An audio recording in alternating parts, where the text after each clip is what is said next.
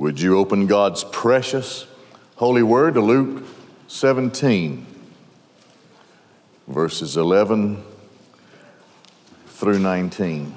When I studied and read this passage in preparation for the message, one recurring thought I had was the biblical doctrine of the remnant.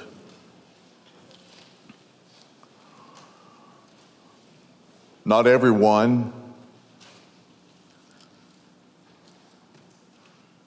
who claims to be are the real deal.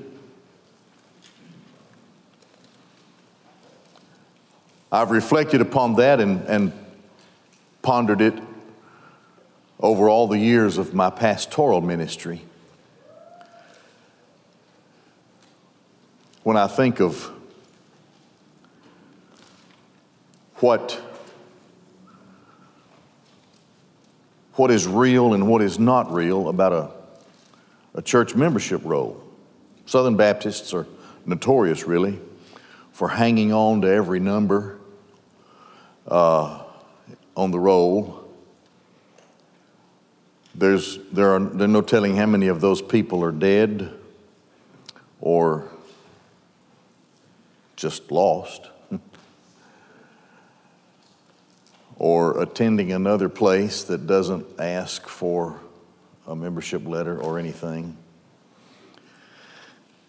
And I tried in the last several days to think about how many people I have had on the membership rolls of the 5 churches where I've pastored. And I reflected upon those who then were added to those rolls during those tenures. And I came up with a number of somewhere around, overall in 40-something years of the churches, about 6,500 members total. And on the additions over the years, whether they came by statement or by letter or by profession of faith and baptism, there would have been about another, I had this written down the best I could think of it. I'm not a numbers guy, but to reflect on it, to me, fits the doctrine of the remnant in the scriptures. Probably another additional 12 to 1,500 over the years. And then I think back of average attendance, which didn't come anywhere close to those numbers, you understand. And I thought of how there's this constant flow of people in and out. There are always some who are always there. And I think to myself, what brought them?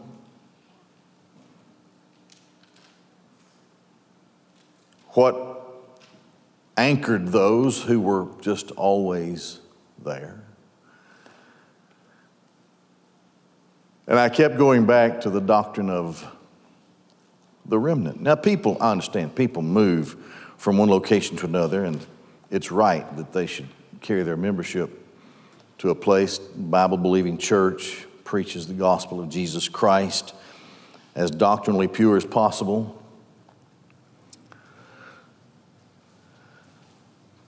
But what is it that connects people? Not to the church. The church is the bride of Christ. If you're connected to Christ, you are automatically part of the bride of Christ. And the perspective of brideship brings with it a very powerful relationship. I wouldn't like it very much if Pat's relationship to me was only casual. Here today, gone tomorrow, maybe back again the next day. We'd have a problem.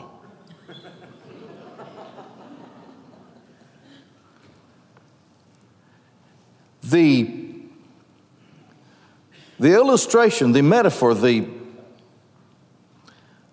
creation of relationship of man and wife is the very thing that's given to identify the relationship that Christ has with His church, and that the church has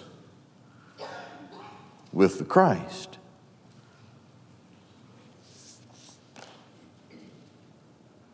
So I think of how deeply serious. I can't think of any relationship. There is no relationship greater than the relationship between a believer and his or her Savior. Savior. Someday, I don't know when, maybe soon, I hope, we will see Christ in all of His glory. You know, they had a hard time in the very early church, in the days of the apostle, the fading days. The last one was John.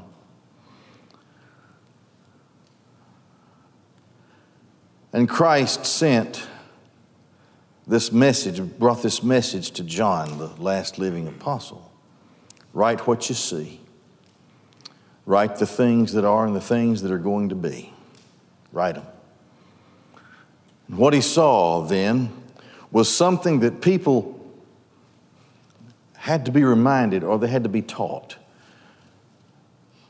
There were, 500 or so watched him as he ascended into heaven. He wasn't that much different in those 40 days post-resurrection, pre-ascension. But then something happened when he was going away. In John 17, he prayed that glory that he had from before the world ever was would be given back to him, you know. And he was lifted up, the Bible says, eperthe.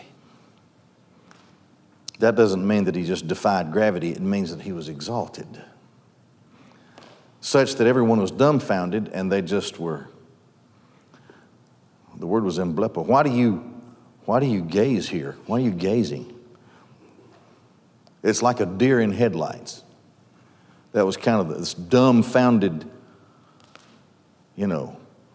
The psalmist indicates that there's a line of chariots on either side of the returning Christ, the chariots of angels. And this peculiar glory that belongs to God the Son, which was seen briefly, I believe, on the Transfiguration Mount, is now seen in fullness as He ascends. Why do you stand here gazing? This same Jesus, this one, will come again in like manner. And then he says to John, write what you see. There he was. Hair like wool, eyes like fire, feet like burnished bronze, girded about with a golden belt that shined brighter than the sun itself. Enthroned with an emerald rainbow that went around it. Unspeakable was the scene, and he did the best he could. This is God the Son. God the Son. He accommodated himself to human flesh for that brief span of time to perform the appointed task which only he could do, namely, to provide himself as the atonement for his own.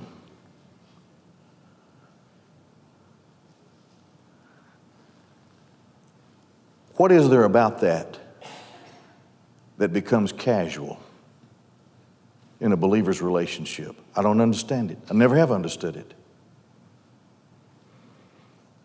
What is so flippant and so casual about a personal relationship with God the Son,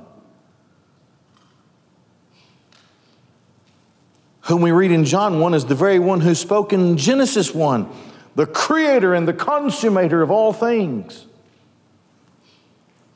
who made me in my mother's womb, and in the due course of time, having written my name in the Lamb's book of life from before the foundation of the world, called me to himself according to his divine plan, and has interceded in me in heaven through all of my life, not a day of which I have deserved. And if I die, will raise me up into glory and give me life forever, and give me the privilege of being a part of his bride. What thing about that is just casual? Take it or leave it. I don't understand it. Never have. The doctrine of the remnant. You see, people will give a plethora of reasons for stopping corporate worship, attending or whatever, not one of which is sufficient.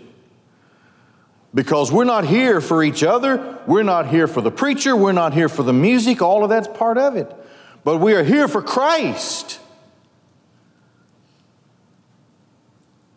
Now, to me, this is powerfully written in this episode in verses 11 through 19. So let's look at it. You're going to have to prime my clicker here. It ain't clicking. Let's see. It is now. And it happened in the going up to Jerusalem. All right, this is that, this is the last part of it. He's just weeks from the cross. He's on his way, but he's sort of meandering and circling on his way, going to villages, preaching the gospel. 5 miracles recorded in the Gospels during this time frame. This is the 4th of those 5 miracles. That he was passing through the midst of Samaria and Galilee, and on his entering into a certain village, 10 leprous men who stood far off met him. Leviticus 13 and 14. A leper could not come within a certain distance of people. He had to stay away. Part of leprosy not only was the loss of extremities, the sores that just chewed away their fingers, even their nose, their eyebrows. They became freaks at some point, but also it took a toll on the voice, the larynx. They lost their voice. They just couldn't talk. And the only thing that these 10 men have in common, because we're going to learn that one of them is a Samaritan. The only thing they had in common was their suffering, their pitiful condition. That's the only thing they had in common. Stood far off and met him. They lifted up their voice. Raspy voices combined, perhaps, in this moment of desperation, could call out to the attention of Jesus. Lifted up their voice, saying, Jesus. Oh, listen. Epistata, Eleason, Hamas, commander, master. Epistata, you don't see that. You don't see people calling Jesus commander like this. It's a word that speaks of one who has notable authority and can, if he will, exercise that authority. Master, commander, have compassion on us. They'd heard about Jesus rotting away ostracized from society, from their families, from a synagogue, from any kind of worship, the temple, whatever.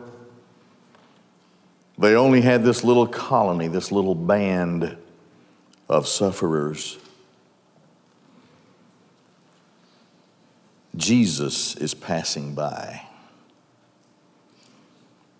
the one who heals. Commander, have compassion on us. Having seen them, he said to them, go now and show yourselves to the priests. Now that's part of the law, Leviticus 13:14, I think.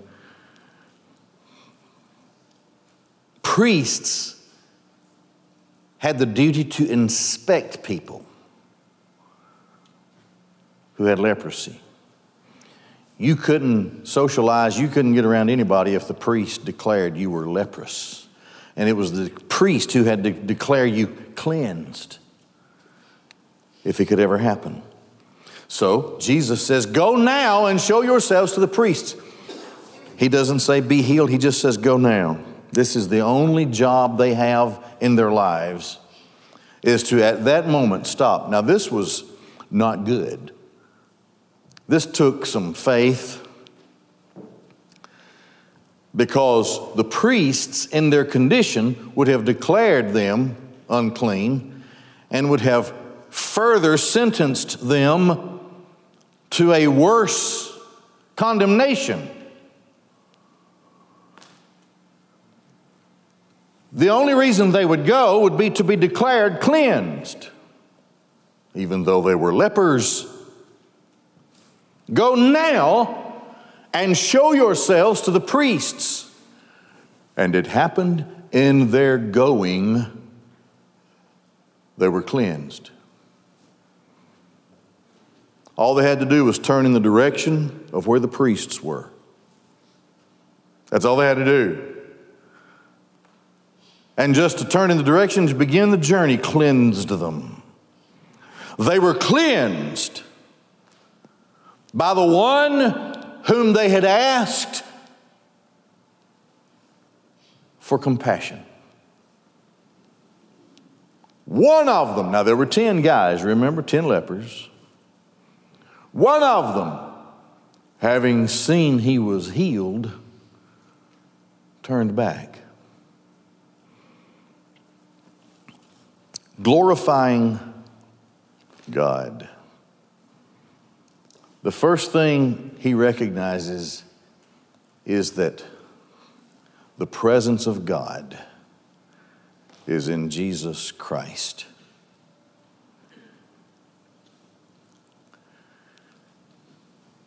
Glorifying God with a loud voice. Now that tells us that he was completely healed. That tells us that whatever nubs there were restored, grown back, because his larynx was now restored. And it says here that he turned back metaphones megales with a loud voice, not a raspy, weak voice anymore. A loud voice of a zealous man who has, at least in this sense, been born again. It would have been like Naaman in the Old Testament. His flesh would have been like a baby's flesh. And his voice like a great man's voice. He turned back. Now note three things. Glorifying God with a loud voice, number one. How you glorify God? You ever asked that question? How do you ascribe glory to God? How do you glorify God? How do you do it? Well, the answer is Jesus, John 4, you worship God in truth and in spirit, that means that God can see your heart. You know, in Isaiah, he said to the people, you're giving lip service to me. It's not in your hearts. I'm not going to take your worship. It's worthless because it's not from your heart. Let me tell you, if we could ever realize the spiritual leper that we were, the nasty, depraved, fallen, sinful creature who we are without Christ.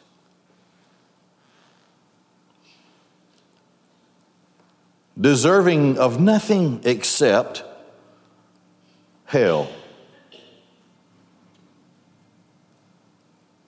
In Adam all die. Just death and then hell. Don't deserve anything. And then somehow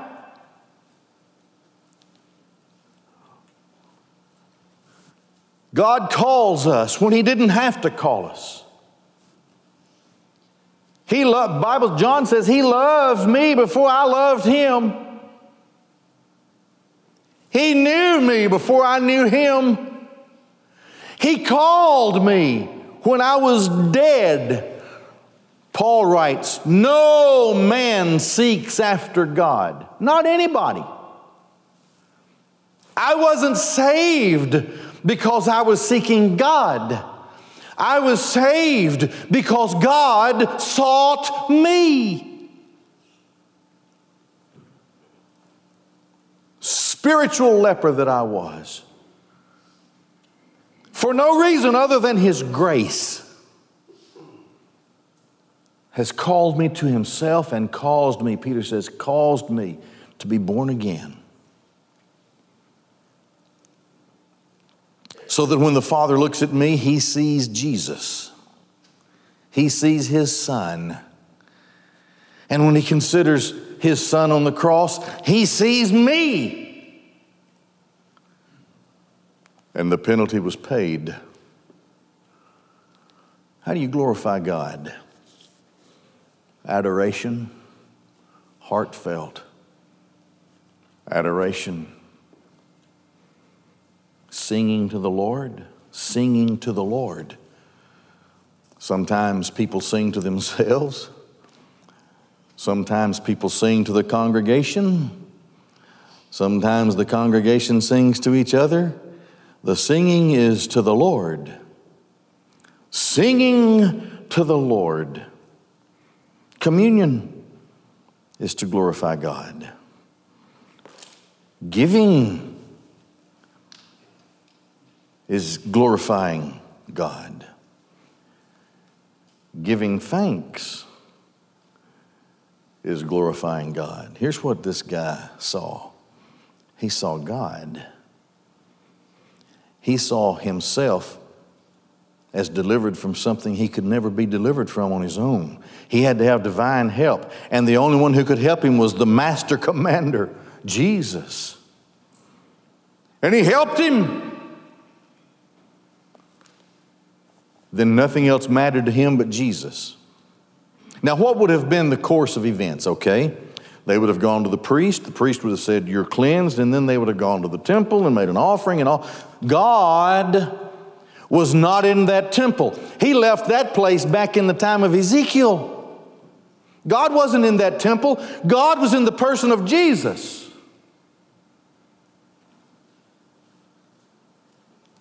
One out of 9 recognized it. 1 out of 9. Glorifying God with a loud voice. Secondly, he fell on his face at His feet. Heartfelt worship. To be in His presence and have an overwhelming sense of personal lowliness. Unworthiness. Why? Fell on his face at His feet. When Daniel saw him, he fell as a dead man. When Ezekiel saw him, he fell as a dead man. When John saw him, he fell as a dead man. There is something When you have listen to me, when you have a personal relationship with Christ, it doesn't matter who else is around. When you have a personal relationship with Christ, you are overwhelmed with humility and adoration. And nothing about who you are or where you are or anything else matters. The only thing that matters is the presence of God who has acknowledged you and brought you to himself. Nothing else matters. And then I do these things out of an obligation, a sense of duty, a want to, a desire to sing to the Lord, to have communion with other believers, to pray, to listen to prayers, to engage in prayer, to give an offering, to be there corporately with other believers. You see, not everybody has the same background in coming to Christ. It is a wonder to the grace of God about how each of us were called at a certain point in time in our lives and what circumstances we were in and how we were born again, how our minds, through repentance, our lives were changed, and nothing else was the same, nothing. Drawn to worship and to worship with other believers. That's why I asked myself this question, and I said those things at the beginning. What is it that is casual about a relationship with God Almighty? There is. The Lord's the judge. I can't judge. But there are times I struggle with the lives of people. All, as a pastor, as a preacher, you feel so unworthy. God Almighty, the people are there. There's this great need. And all I know to do is just to go through your word. That's all I know to do.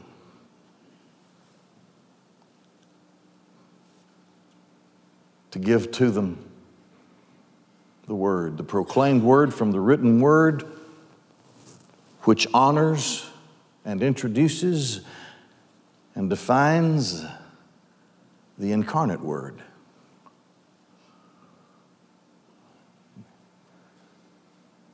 And so the question in my heart through the years has always been, what about those thousands and thousands of people who just never came? I don't know what an excuse could be. I can't think of an excuse for a person to declare that he deserved or she deserved only to have a casual relationship with Jesus. In my mind tells me that I was satisfied with what I asked you to do, and now I'm not going to have anything else to do. That's what happens to the other 9. How can the creator of everything come into your life and into your heart and not change you and flip you upside down and draw you from within by desire to be in his presence, by adoration and love and service and prayer and fellowship and testimony and thanksgiving? I've searched through the Bible. I can't find a sufficient reason why God's people are not truly God's people.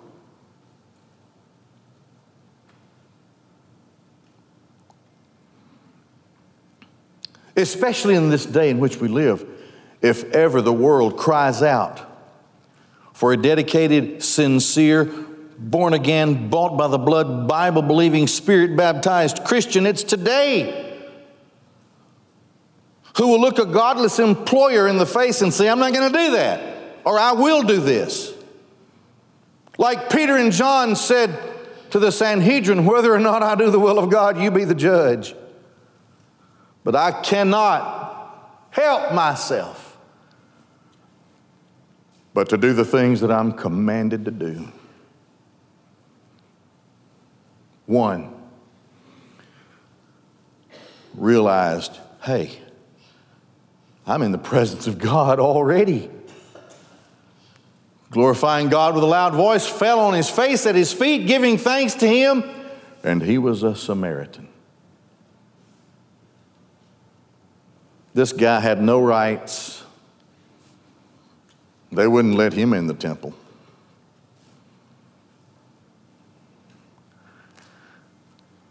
There was the court of the Gentiles, the court of women, the court of men, the court of the priests, the altar of cleansing and so forth, the holy place and the Holy of Holies. A leprous Samaritan. He had no hope. There was nothing for him. Nothing. And he was a Samaritan. Now, what follows should strike the heart of every believer. Then, having answered, Jesus said, were there 10 cleansed?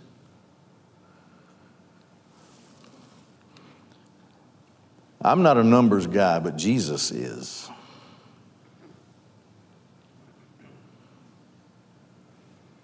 Wait a minute, if there were 10 of you guys, God is asking a rhetorical question. But where are the 9?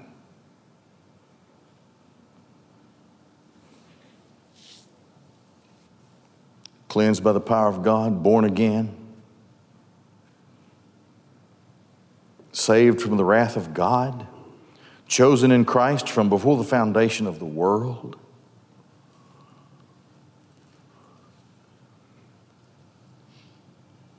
Guided, led, filled by the Spirit. The privilege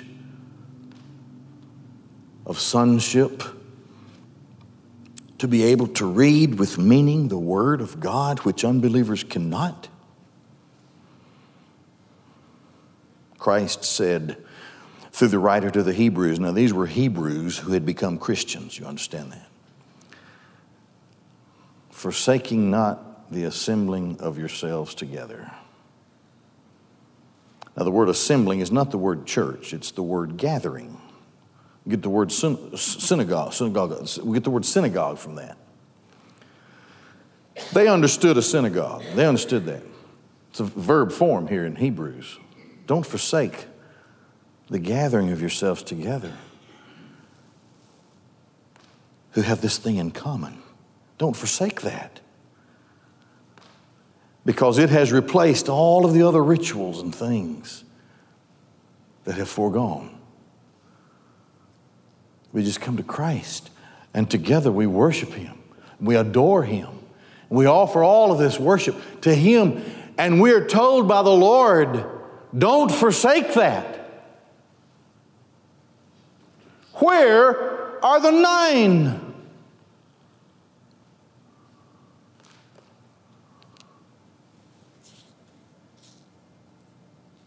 To look at the hundreds on the church roll, and to consider whatever, I'm not even going to try to count.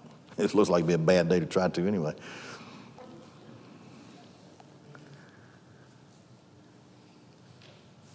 Where are the other ones? Where are they? Where are the 9? They're going to an empty temple where there is no God who did not cleanse them. some sort of personal satisfaction, religious ritual, rather than to be in the presence of God Almighty in Christ Jesus. Was there none found to give glory to God except this man of another race?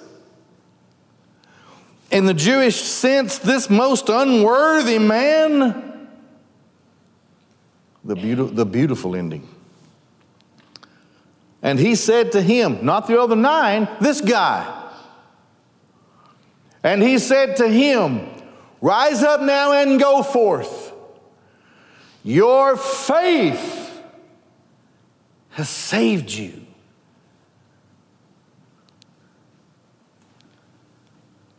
Sesaken, from sozo, which means to save.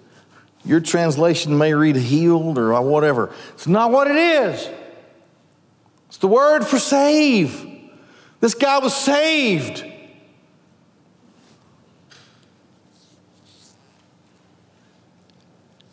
And it revealed itself. His salvation revealed itself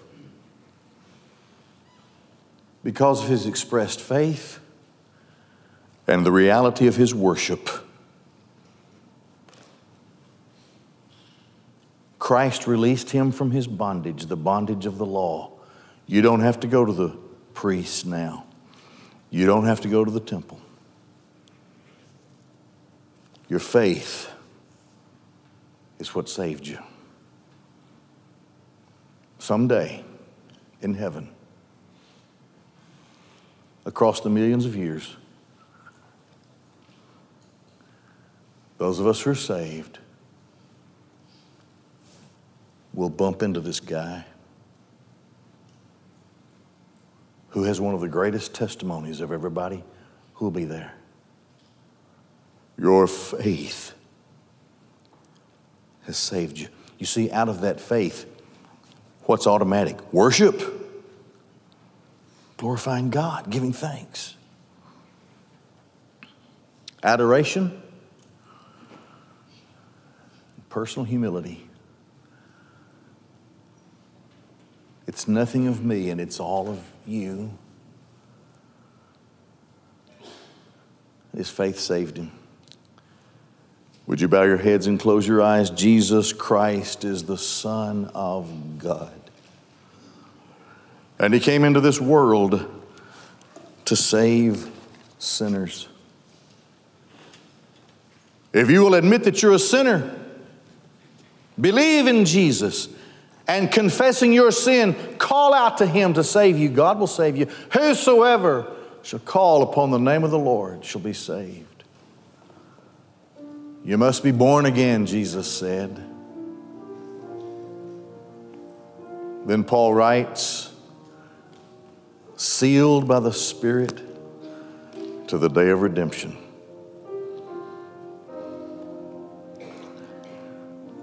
You can only come to God if he draws you, calls you.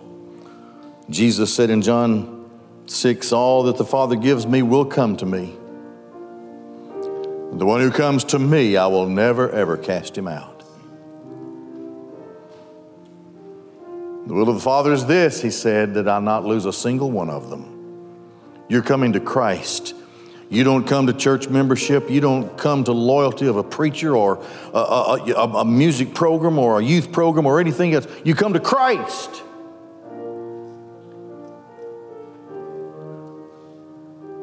And the reality of your faith will cause you to express your love for Christ from now on. Just a moment, we'll stand. In the act of standing, if you would come to Christ today, give me the privilege and the opportunity to pray with you.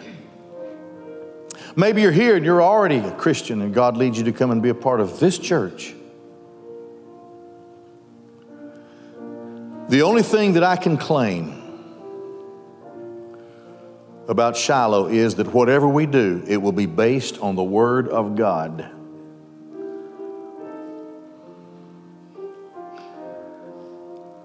You're invited to come and be a part of who we are, if that's what God wants in your life. Father God in heaven, Bless this moment of invitation and use it for your glory. In Jesus' name, amen. Let's stand and sing, Okay, You Come.